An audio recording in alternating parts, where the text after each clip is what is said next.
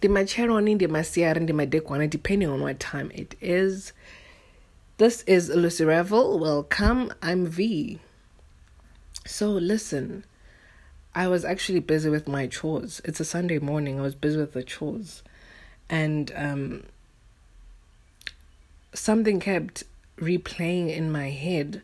So I figured, let me go ahead and record this so I can go about finishing what it is that I was doing.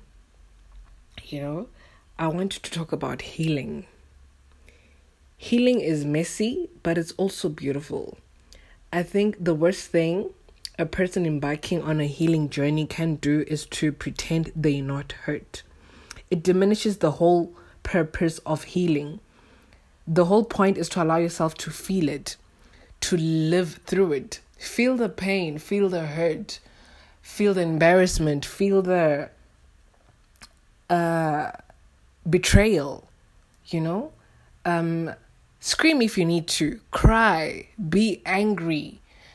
What I'm trying to say is healing it requires a person who is completely and ready to be honest with themselves, And I think I also want to address this. I hate this whole notion of people assuming that healing is just of romantic heartbreaks, when in fact it could be anything from childhood trauma, colleagues, friends, sneaky business associates, even family. It could be a lot of things, anything. People are healing from anything and about everything. You don't know. It's a messy thing. It's ugly, but it's a process. It's a beautiful process too. It's an ongoing process. I think that's very important. Sometimes you'll find yourself coming back to ones with new levels and perspectives. But that's just all part of the process. One day you're happy and proud of how far you've come, and the next day you feel like you're still on ground zero, haven't even done anything, and that there's absolutely no hope.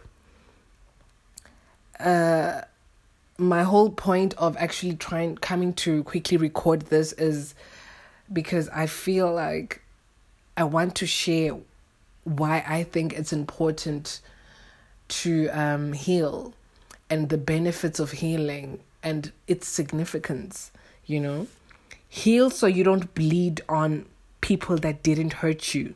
Heal so you don't have to give a sarcastic tone to uplifting messages. Heal so when someone else tries to love you or tells you they love you, you allow yourself and give yourself the chance to believe them.